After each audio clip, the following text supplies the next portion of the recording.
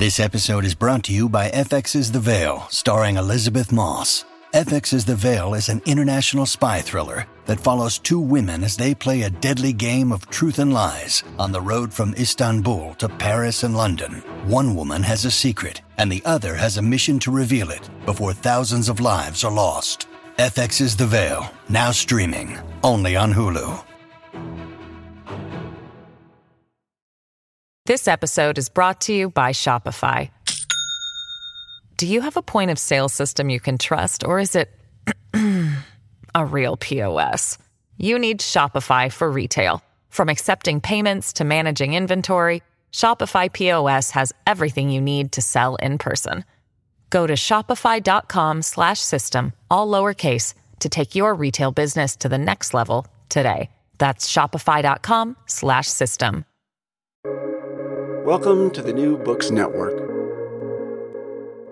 Hello, listeners, and welcome back to New Books in Intellectual History, a podcast channel of the New Books Network. I'm Hetty V. Williams, your host.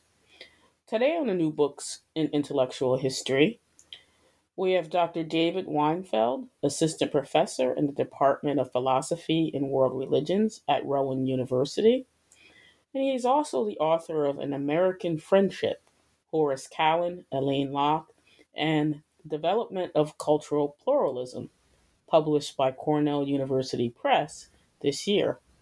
Welcome to the show, Dr. Weinfeld. Thank you so much for having me. Yes, thank you for taking time out in your day to discuss your important book, very exciting, just published. And we'll take up most of our time discussing your book and then end with a discussion of your current research. But first, let's talk about your educational, teaching, and research background. Okay, great. Well, I'm a historian by training. My undergraduate degree is in history, and my PhD is joint PhD in history and Hebrew and Judaic studies from New York University. But I've been teaching in religious studies departments now for the last 6 years, and that's where my appointment is at Rowan. So I have a range of interests, but I primarily think of myself as an intellectual historian. And this book that I wrote, An American Friendship, is really an intellectual history. Yes, very much so. That's what definitely attracted me to this book and this topic. I want us to then talk about intellectual history, but what led you to study history? Why study history? Did you come to college as an undergrad with that in mind, or was it a teacher or some experience? I wasn't 100% sure what I wanted to do as an undergrad. I grew up in Montreal. And in Montreal, we have a slightly different education system where high school ends after grade 11, as we call it, or 11th grade. And then you do this 2-year sort of pre-college or pre-university program, which I did at a place called Dawson College. And I studied in a program called liberal arts. And it was really a range of history and literature. And it was phenomenal. It was a wonderful experience. And so I entered college thinking that I might do philosophy, I might do history. And I ended up choosing history because I've always loved stories. I've always loved telling stories. And really the book is me trying to tell a story. And so I just stuck with it. At that point, and that's what I've been doing, and that's what I hope to continue to do.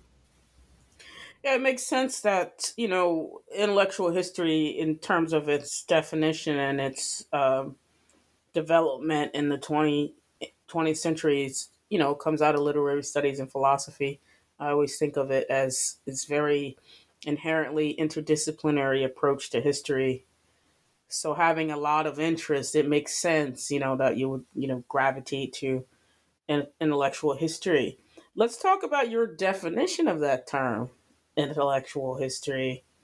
How might you define the term, either, loosely or more applied to this particular book?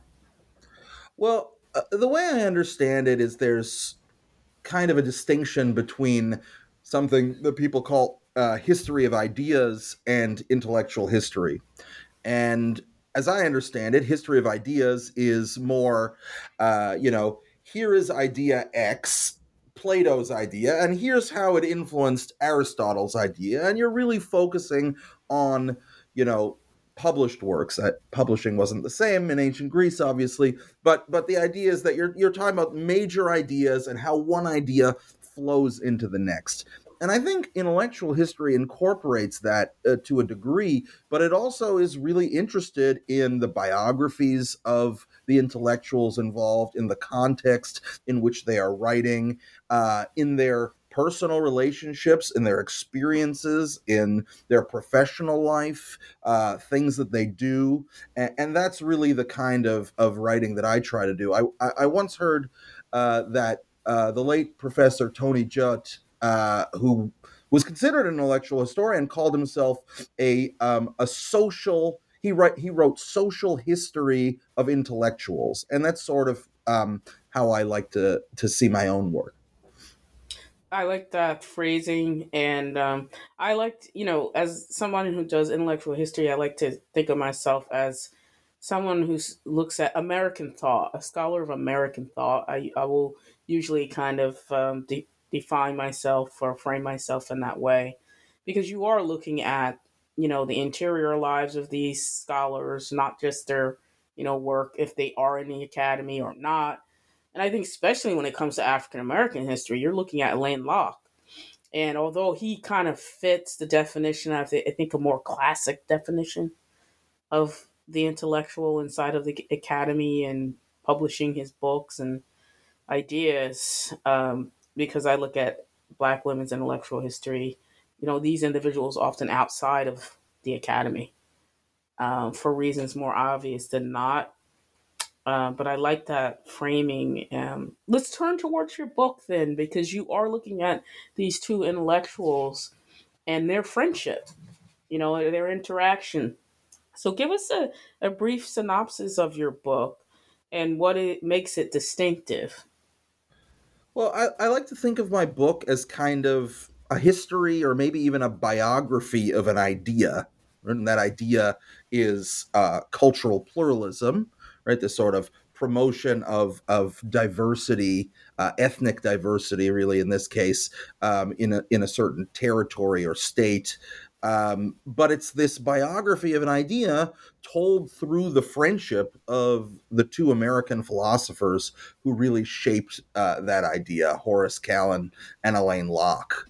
And these are two really interesting figures.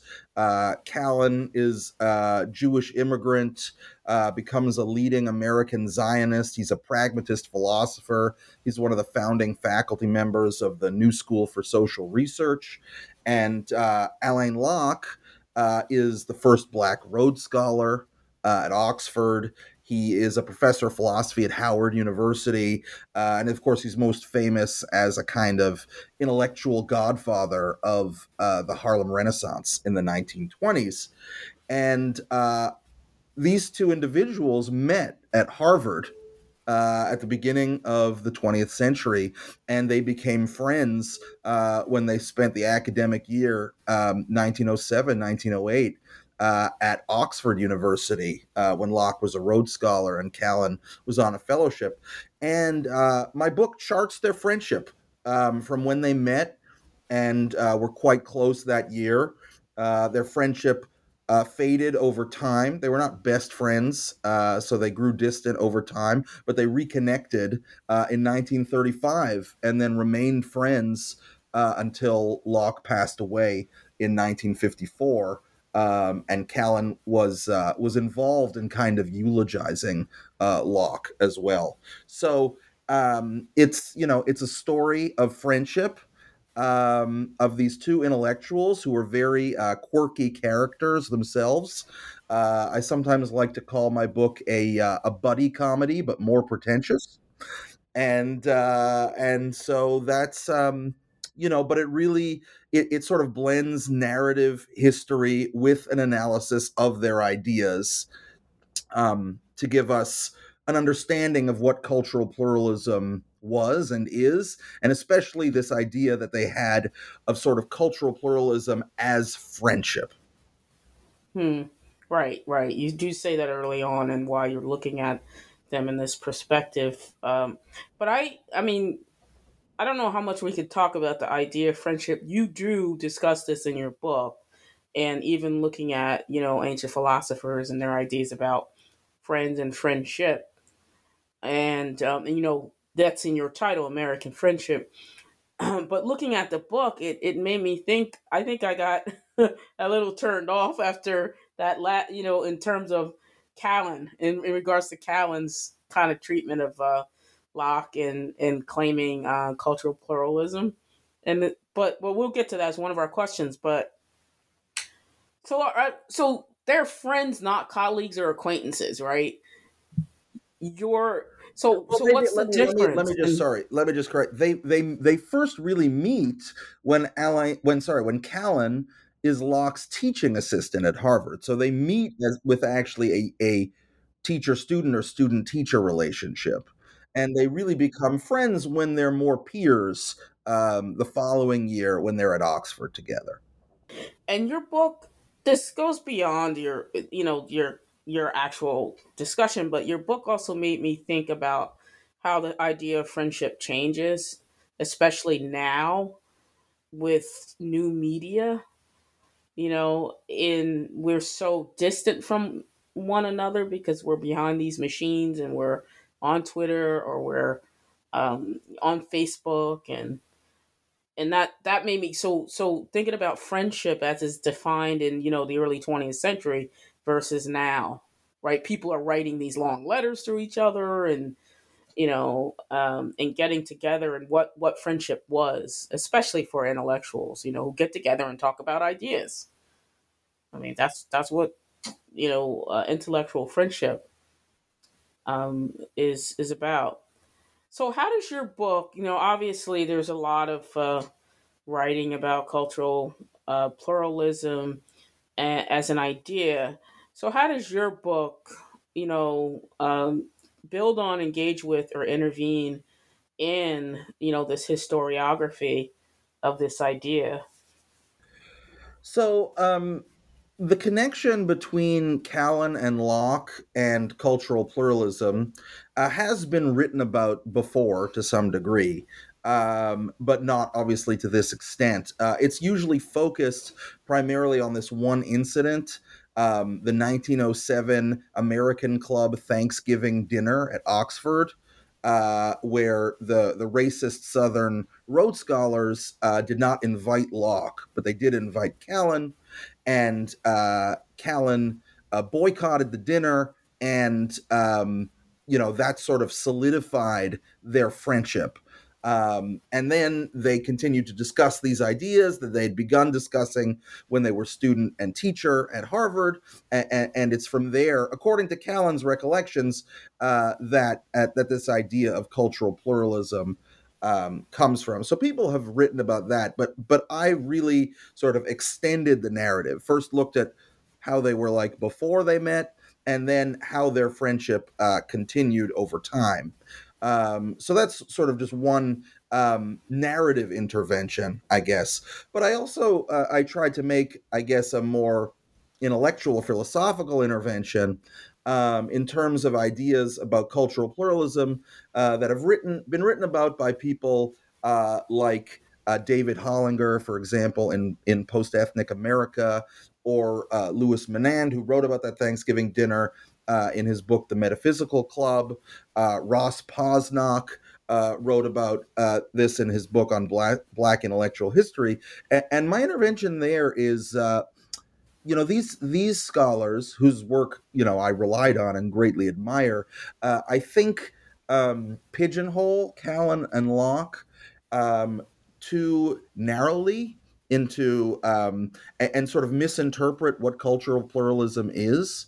And what I try to do is say that cultural pluralism is actually not that different than these other ideas that they talk about, the terms like the melting pot, like cosmopolitanism, etc., because you have to look at the lives of the individuals. That's where I feel like I'm doing the social history of intellectuals. And I think these are all intellectuals, people like Callan and Locke, but also people like Randolph Bourne, who was writing at the time, or Israel Zangwill, who coins the term the melting pot popularly, or W.E.B. Du Bois, for example. These are all people who are invested in diversity, who value diversity. They value American diversity. And they have different terms that they come up with and slightly different formulations. But fundamentally, you can tell that they value diversity by the way that they live their lives, by the friendships they make, by the relationships they have, by their professional decisions. You see, these are people who don't want, they're clearly, obviously not interested in immigration restriction or discrimination, but they're also not interested in bland homogenization in America. They are invested in diversity, and that's what I try to show in my book. Yeah, I think that's very well said. It makes me think about Du Bois and Boas, and their interaction. And, this is a community, this is an intellectual community of people who are having these conversations and forming friendships. So I think that's a really great point. Well taken. You also talk about Black Jewish relations and how your book might help us to understand further. And I think you're performing an intervention there as well when it comes to the way we look at Black Jewish relations over time. I mean, more recently, this whole dust up over Kanye West and being suspended from Twitter, and there's this long conversation that's been going on all week about that. But I think you raised this question of how we you know, have sort of misinterpreted the history of Black Jewish relations to an extent. So tell us a little bit more about that intervention too. Absolutely, yeah. I the Kanye West incident that has just taken place is really a great example of where the focus of the study of Black Jewish relations has been, and I believe it's really been largely on sort of what I call moments of cooperation and moments of conflict. Right, so you have a Mhm. big focus on moments of cooperation in the civil rights era. And you have lots of people who have written about that, of course, written about the famous friendship between Martin Luther King Jr. and Abraham Joshua Heschel. You have people writing a bit about the Julius Rosenwald and his friendship with Booker T. Washington. And then you, of course, have people writing about the major strike in 1968 that pitted African Americans and largely Jewish teachers against each other in Brooklyn, or the Crown Heights riots in Brooklyn in 1991, or Jews moving away from the Democratic Party towards the Republican Party, some Jews out of opposition to affirmative action, right? Or people like Louis Farrakhan making anti-Semitic statements, or Dan Snyder, owner of the Washington Commanders, right, making racist statements. Moments of cooperation and conflict. And even when they're talking about friendship, it's usually in this sort of religious realm or activist realm. And I really wanted to take this to the more intellectual and cultural realm. And I wanted to look at friendship, which I think is understudied in Black Jewish relations in this subfield, and look at people who connected over ideas and over aesthetics, and that's where I think Callan and Locke really had their meeting of the minds, so to speak. And I think the lesson, if there is one, is that cultivating these kinds of friendships has real value. Right? It has real value both for the communities in terms of cultural exchange, but also for individuals in terms of sort of broadening horizons. So that's sort of how I see my intervention there. Yeah, I think that's a great point as well. when we look at Black Jewish relations, we are always thinking in the context of the civil rights movement, conflict, like you said, and it's making me think about the African Americans and Jewish Americans who formed the NAACP, Mm-hmm. like a like-minded group of people who wanted to, deal with the problem of racism Mm-hmm. and, you know, look at these individuals, and they had to have formed friendships outside of their activism, Mm-hmm. right? We get the story. Okay, they were really committed to this, and they created, legal defense fund and all of these things that really give rise to the Harlem Renaissance. Mm-hmm. But they had to have formed, in all of that, true friendships. Mm-hmm.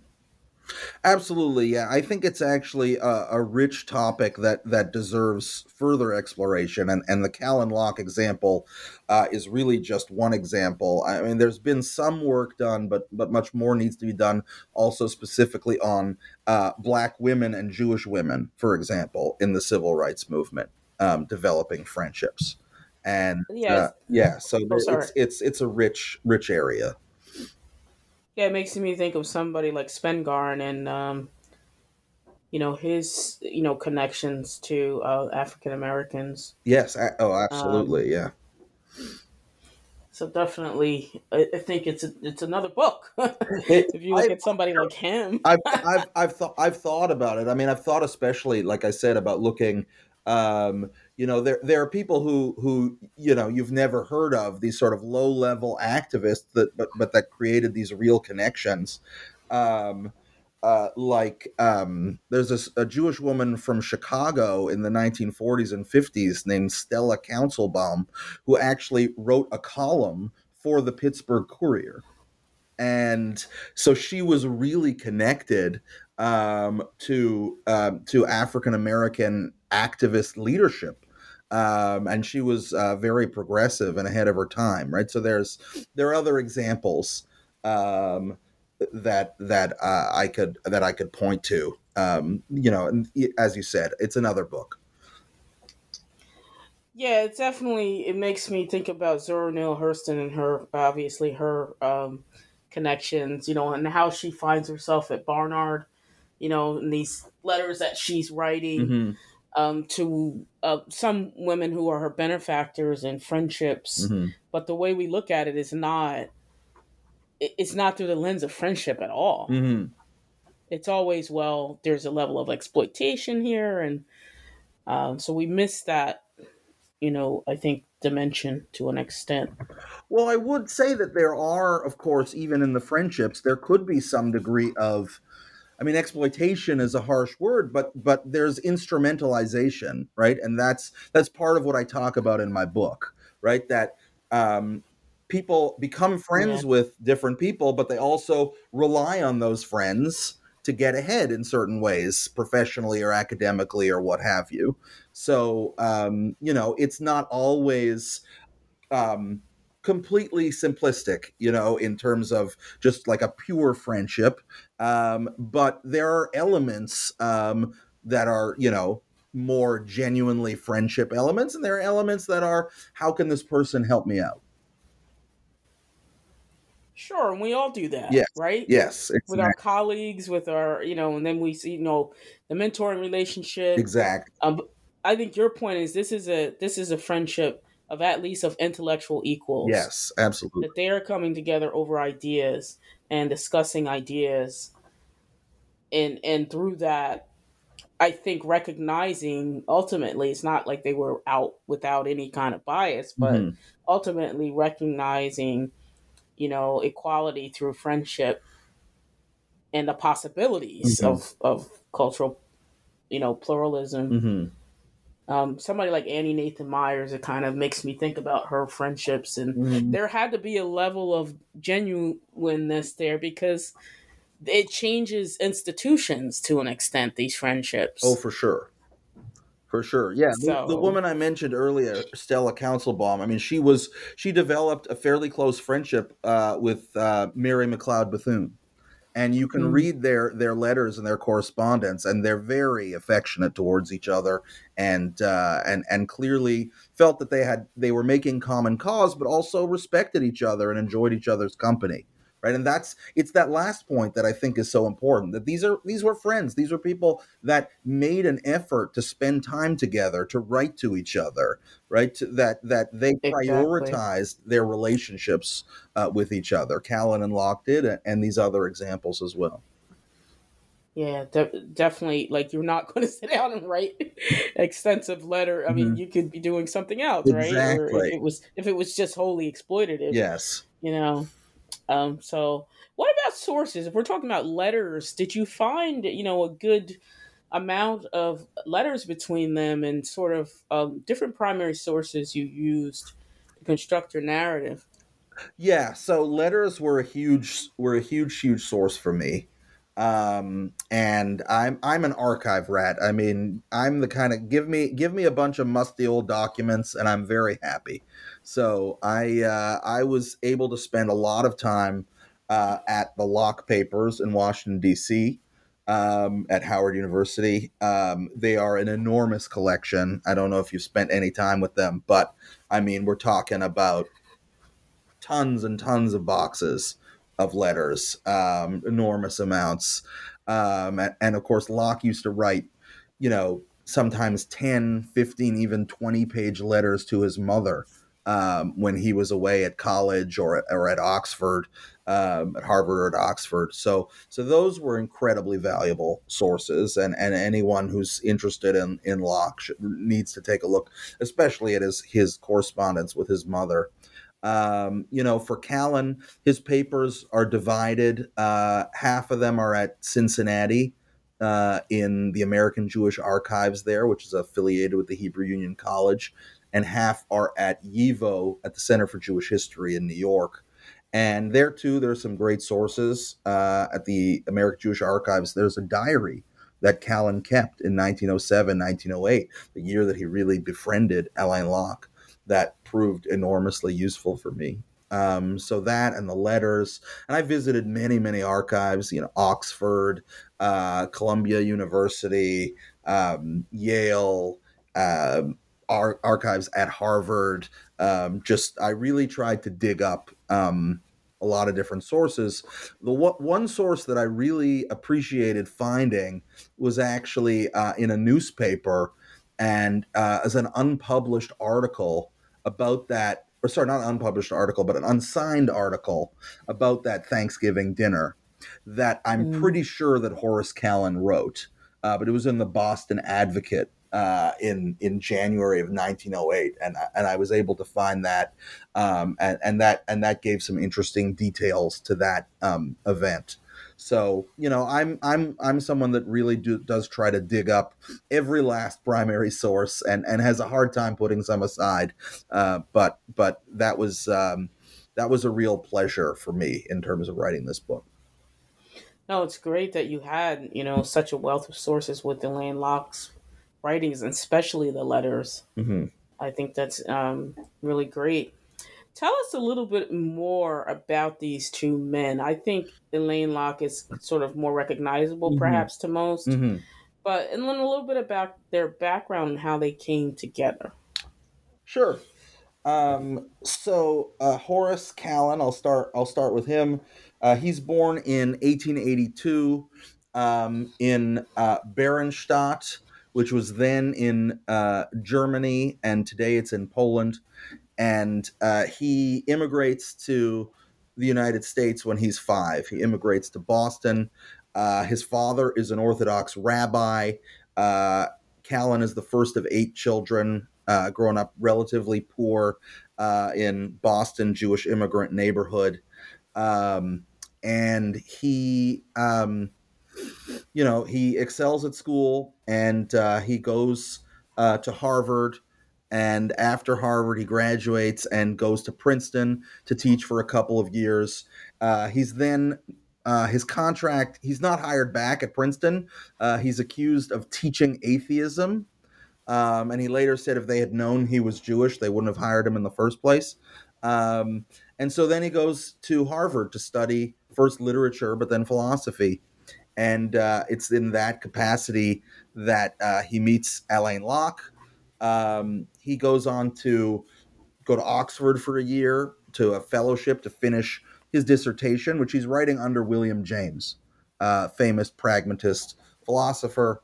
And then he teaches for several years at the University of Wisconsin, 1911 to 1918, and comes back to New York, or goes to New York, and is one of the founding faculty members of the New School for Social Research, where he stays for the next several decades. And so he becomes an important person in the history of pragmatism, in American education, and he's also a leading American Zionist. He's friends with Louis Brandeis and other leading Zionists. He helps sort of bring Brandeis into the Zionist fold. So that's sort of the Callan story. And the Locke story, as you said, is a little better known. He grows up in Philadelphia and also in Camden, New Jersey. And he goes to Harvard. That's where he takes a class, a George Santayana's class on ancient philosophy, where Callan is his teaching assistant.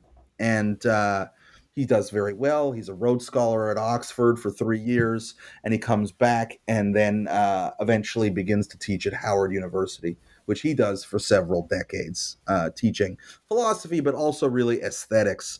And he is best known, of course, as being sort of, as I said, the intellectual godfather of the Harlem Renaissance. He edits its most famous production, The New Negro, in 1925. And Locke is a very interesting character himself. I mean, they're both very, very quirky, as I said, and interesting. So, for example, Callan spends that year in Oxford, 1907, 1908, and he picks up an affected British accent, which he keeps for the rest of his life, such that people even think that he's British. Which is sort of amazing.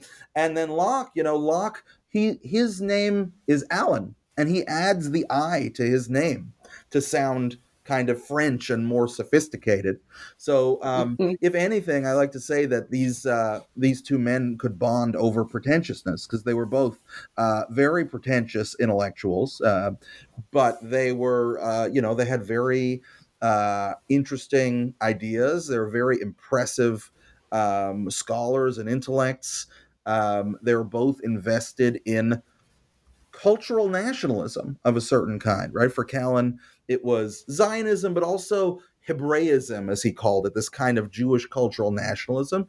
And Alain Locke, of course, was invested in Black cultural nationalism through the Harlem Renaissance. So that's another area where, even when they weren't really in touch, they were developing kind of parallel ideas and parallel movements, if you will. And they also actually, one thing I should mention, there's a chapter in my book about religion, because they also kind of had similar religious frameworks. Something that a lot of people don't know about Alain Locke is that he converted to the Baha'i faith in 1918. Right. And so he had this kind of universalist view of religion that the Baha'i faith really emphasizes. And Callan actually, though he's raised an Orthodox Jew, becomes an atheist, kind of moves in that universalist religious direction as well. So they really had a lot of overlapping interests and common ground. This episode is brought to you by Shopify. Do you have a point of sale system you can trust, or is it a real POS? You need Shopify for retail. From accepting payments to managing inventory, Shopify POS has everything you need to sell in person. Go to shopify.com/system, all lowercase, to take your retail business to the next level today. That's shopify.com/system. So right, and I think that's the really strength of your book, is talking about how they connected across ideas and led them to like I think a place of equality, right? They could see each other as equals around ideas. But let's go back to this idea of cultural pluralism that they're cultivating together through their friendship. Mm-hmm. And you just mentioned cultural nationalism. Can you discuss a little bit about their cultural pluralism? I mean, cultural nationalism later, like in the 60s with Ron Karenga and all these individuals, like there's a history of this Mm-hmm. idea that develops in Black culture, Mm-hmm. Black arts movement and Baraka and so forth. But what is meant by this term cultural pluralism? So I think it's not an overly complicated idea, and that's part of its strength. I think for Callan and Locke, cultural pluralism was really about creating a space for different ethnic or cultural groups, or sometimes, of course, the language of race was used, racial groups, to coexist in America, so that their culture would not be absorbed completely into a larger culture and not be diminished by its interaction with a larger mainstream or with other cultures, but would in fact enhance each other um, through cultural exchange and through individuals operating in diverse contexts. And so I think both men were interested in creating that reality for America, right? Because that reality was in jeopardy. It was in jeopardy twofold. One, because of forces like racism and anti-Semitism, and prejudice against immigrants and against the other, but also by this sort of force of assimilationism, right? That said, you're okay as long as you conform and are like everybody else. And for them, right, it was the right to be different, as they call it. What difference does the Mm-hmm. difference make? Was the question Mm-hmm. L.A. Locke supposedly asked to Horace Callan at Harvard, and that, that's what they were invested in, is creating a space for difference, for cultural and ethnic difference in America. Yeah, I like the value of difference and at its core. Um, but I'm interested in this because in my own work, I'm looking at individuals in the 60s like Anna Arnold Hedgeman, and I'm calling them political, you know, pluralist. They are working across, you know, different organizations, Mm-hmm. and I'm trying to develop this idea of pluralist interracialist. Mm-hmm. Uh, that these are people who are not saying, well, we're going to separate ourselves and leave you alone. They are saying we're willing to cooperate and work with you, but we believe in independent black organization and black leadership within the larger civil rights movement. So I'm developing kind of a idea of the pluralist interracialist. So this book really, your book is really helpful to me in understanding the roots of cultural pluralism that I think becomes a type of political pluralism among these civil rights activists Mm-hmm. who are not nationalists in the sense that they're not territorial nationalists, Mm-hmm. right? They're not saying, hey, we need a new republic. Mm-hmm. But they are saying, we're willing to work with white people in order to gain black civil rights, and we can coexist Mm-hmm. Mm-hmm. and we can cooperate Mm-hmm. and we can have a more just society and celebrate our differences in the process.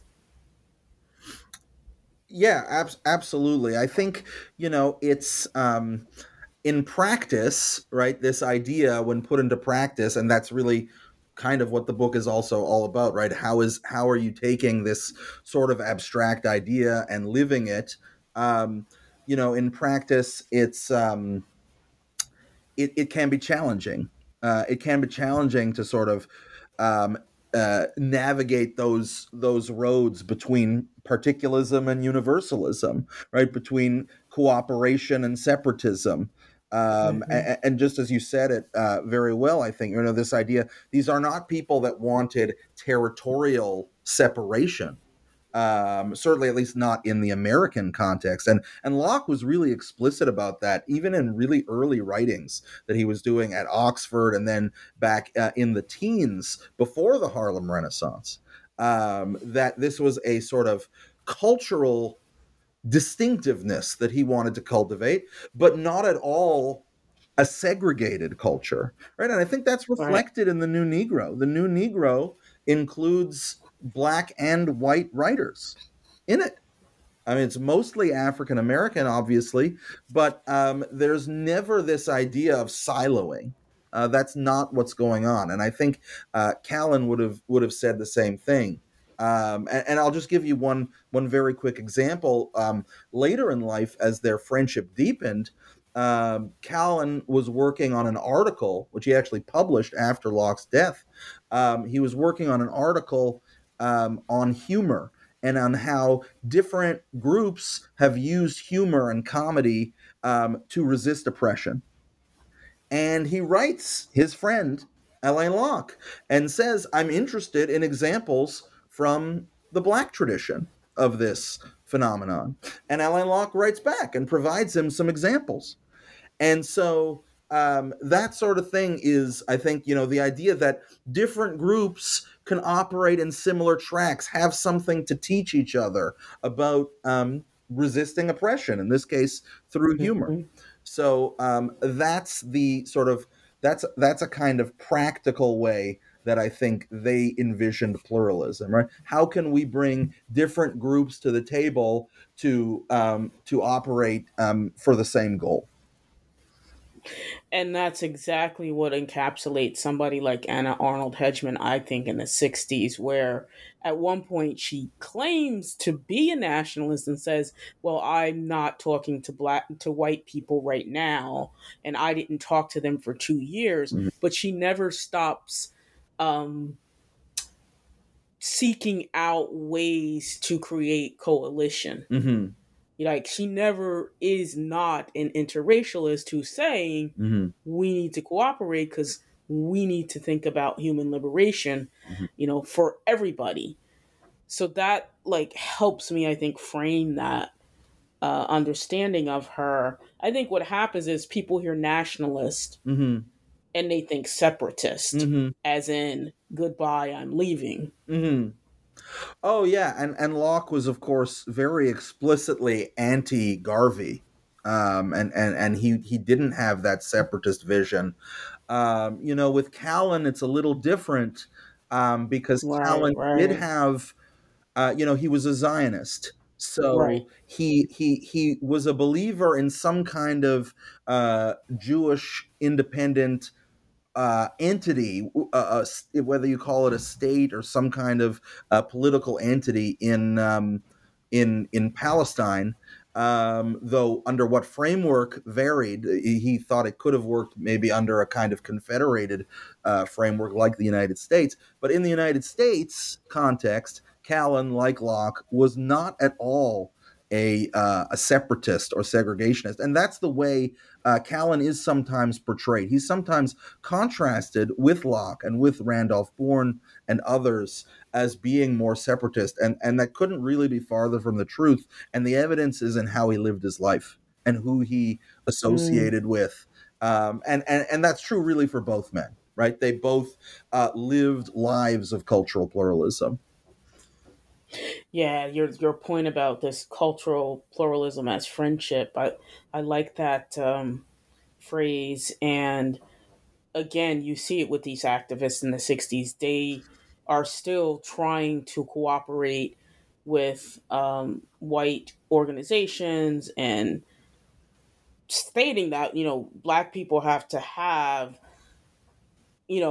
some groups of their own and be able to lead. Mm-hmm. And watch out for their own self-interest, mm-hmm. but they're not the lives they're leading, right? They're not saying, I'm going to live over here and never talk to any white people ever again. Yeah. They're doing it. Mm-hmm. So I think looking at this through the guise of friendship, I think it's so powerful a way to demonstrate how people live their lives. Mm-hmm. You might say one thing, you might, go out and say, I'm a separatist and I believe in this. Mm-hmm. And then you have your friend come over who's, clearly doesn't seem to size up to this ideology. I think that's the mistake we make sometimes. Mm-hmm. That everybody's an ideological purist, and that's just, I think even the ideological purist Mm-hmm. is not as pure as we think when we look at the way they Absolutely. live their lives. Absolutely. And you could tell both Callan and Locke enjoyed spending time not just with people who were different than them, but people who disagreed with them. Right? So they knew that they had things to learn from people who disagreed with them. And that's evident through their writing, their correspondence, that they sought that out. Right. Something you bring up, the elitist, cultural pluralism as elitist project, at least as practiced through the friendship of these two men. Do you want to say a little bit more about that? Mm-hmm. Yeah. So look, these are people who are part of an intellectual elite, obviously in the United States. I think I call one of my chapters "The Talented Among the Tenth," right? So this was really a small slice, right? And this is where these are two men who were at the top of their class, going through high school and into Harvard and Oxford, and had stellar academic careers, and were well versed in a variety of texts. And for them, what they wanted to do is to hang out with people of different backgrounds who shared that kind of pedigree, right? Who could have those kinds of intellectual conversations about philosophy, about art, etc. And over time, they might have softened their elitism a little bit. Interestingly, both men were very invested in adult education. The New School for Social Research was obviously sort of founded upon that premise of educating non-traditional students. And Alain Locke was very invested in creating sort of Black cultural source material, his bronze booklets, for maybe non-scholars to learn more. But at the same time, they couldn't escape who they were. And they were intellectuals, and they were elitists, and they wanted to, be the smartest person in the room and hang out with the smartest person in the room. And so that's one of the distinctions that I try to make in the book between actually cultural pluralism as they saw it and multiculturalism, which I think is how cultural pluralism evolves, right? What it becomes. That's, of course, the term that more people are familiar with today. And multiculturalism is, I think, more interested in things that are popular. Religion, for example. Multiculturalism is more interested in religion. Callan and Locke are interested in ethnic groups, right? They're writing about Jews as an ethnic group, right? Not a religious group. And they're writing about African Americans and the Irish and Indians and all sorts of people. They're not really focused on religion. They're not focused as much on foods or clothing. They're interested in art and in ideas. And that's sort of how I see them as being elitist. And I see multiculturalism as being more populist, if you will, more democratic in some ways.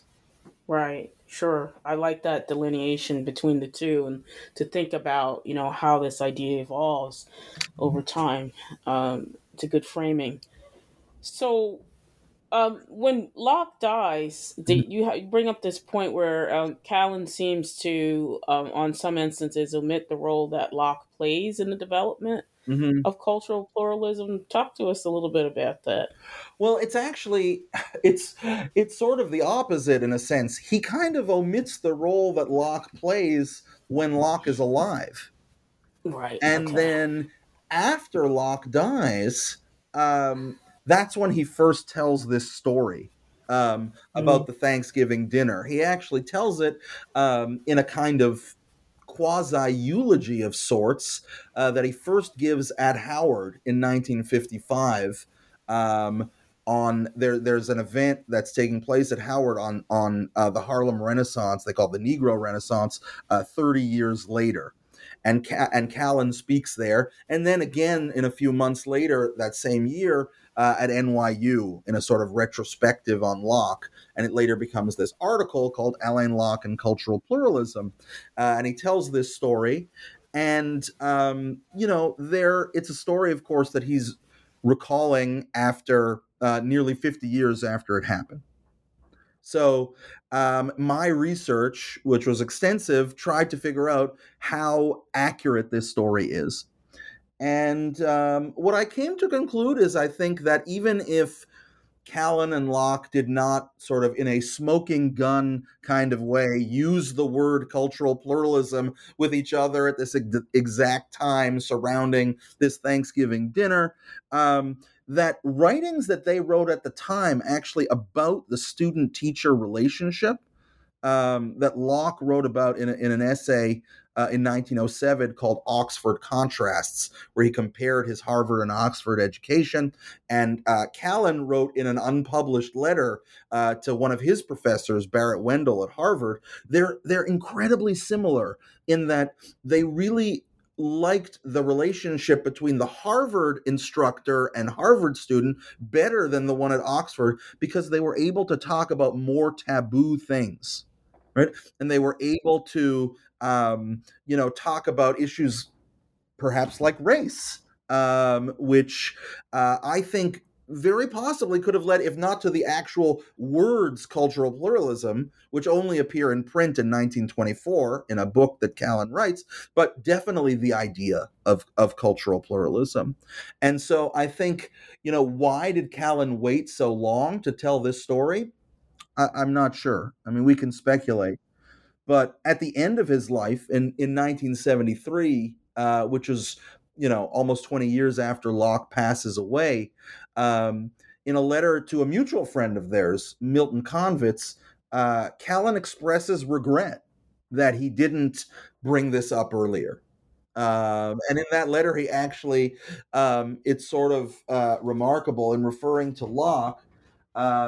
He talks about Locke as the first Black cultural pluralist and authentic Zionist. He writes. I don't know exactly what he meant by that, but he clearly felt that Locke was connected to the genesis of this idea in a really profound way. Sure, absolutely.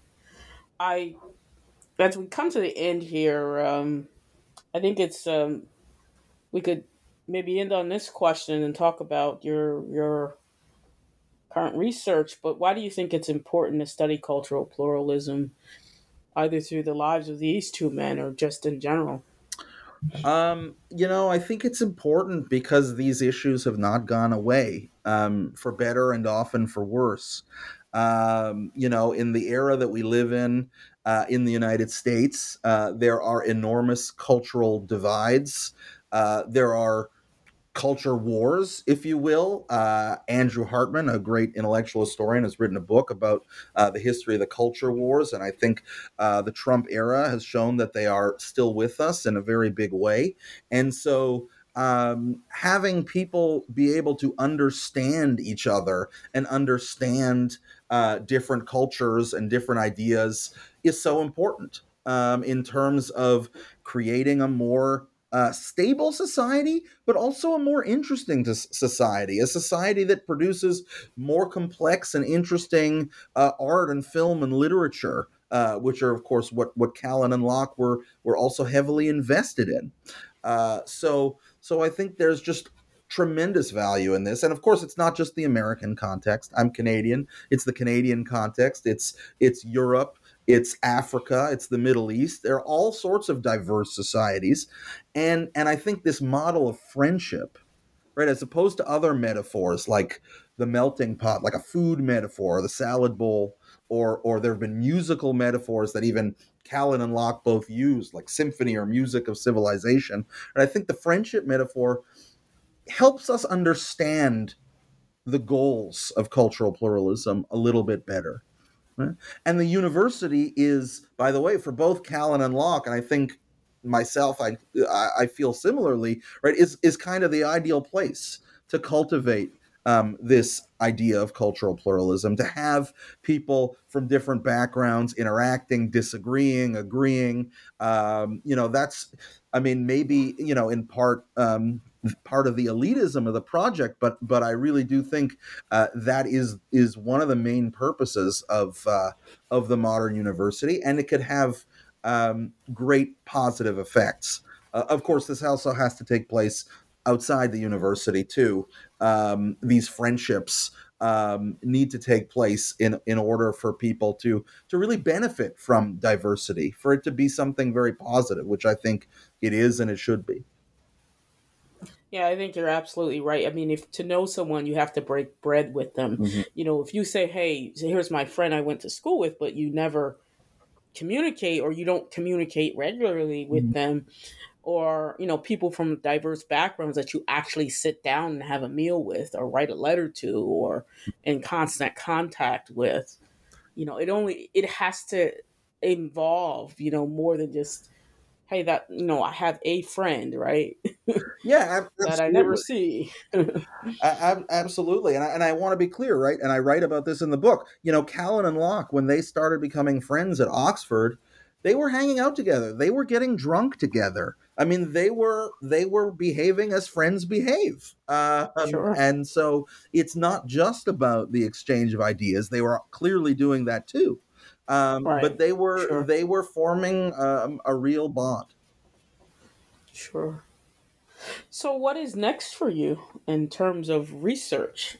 Well, right now I'm working on a project in American Jewish history, which is sort of where my background is, on Southern Jews. I spent the last 6 years at Virginia Commonwealth University in Richmond, and so this is a project on Southern Jews and the Lost Cause, and how Southern Jews participated in Lost Cause commemoration as a kind of way to integrate into the white Christian majority in a way that was really not possible for African Americans, of course.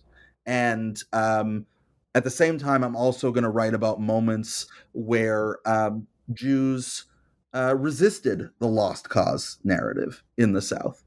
And so it's going to be a history looking at the South broadly, and starting all the way at the end of the Civil War, 1865, and probably going to 2017 to the Charlottesville riots that took place, to sort of chart the evolution of how Jews have fit into the South and seen themselves as part of this Southern idea. Interestingly enough, even when these are people whose families immigrated long after the Civil War, right? So they don't have any direct connection to it. Some did, but many did not. Yet many Jews did participate in Lost Cause commemoration, right? This idea that the South, or that the Confederacy was this noble institution, that slavery was not the cause of the war and was not actually that bad, that Robert E. Lee was a hero, and all of the Jews participated in that, and also participated in very specifically Jewish ways, and in sort of emphasizing Jewish heroes of the Confederacy and Jewish participation in the Confederate cause. So that's where I'm going. That's where my research has taken me next. Sounds very provocative. You're going to get some people upset, probably. I may, at least a part of that. I may already have, but look, it's important, and I'm not judging. I mean, you have to understand, there was a tremendous amount of anti-Semitism in the South As you know, synagogues were bombed during the civil rights movement. Mm-hmm. Right. So this is people who were walking a tightrope, as it will, and for a lot of Southern Jews, I think the Lost Cause was kind of a more benign way for them to integrate into this white Christian majority than other ways. I mean, Jews, when celebrating the Lost Cause, did not emphasize things like slavery, right? Because that wasn't what the Lost Cause emphasized. They emphasized Jewish belonging in the South. And that's what, I mean, even Callan and Locke, I mean, their story is really about belonging as well.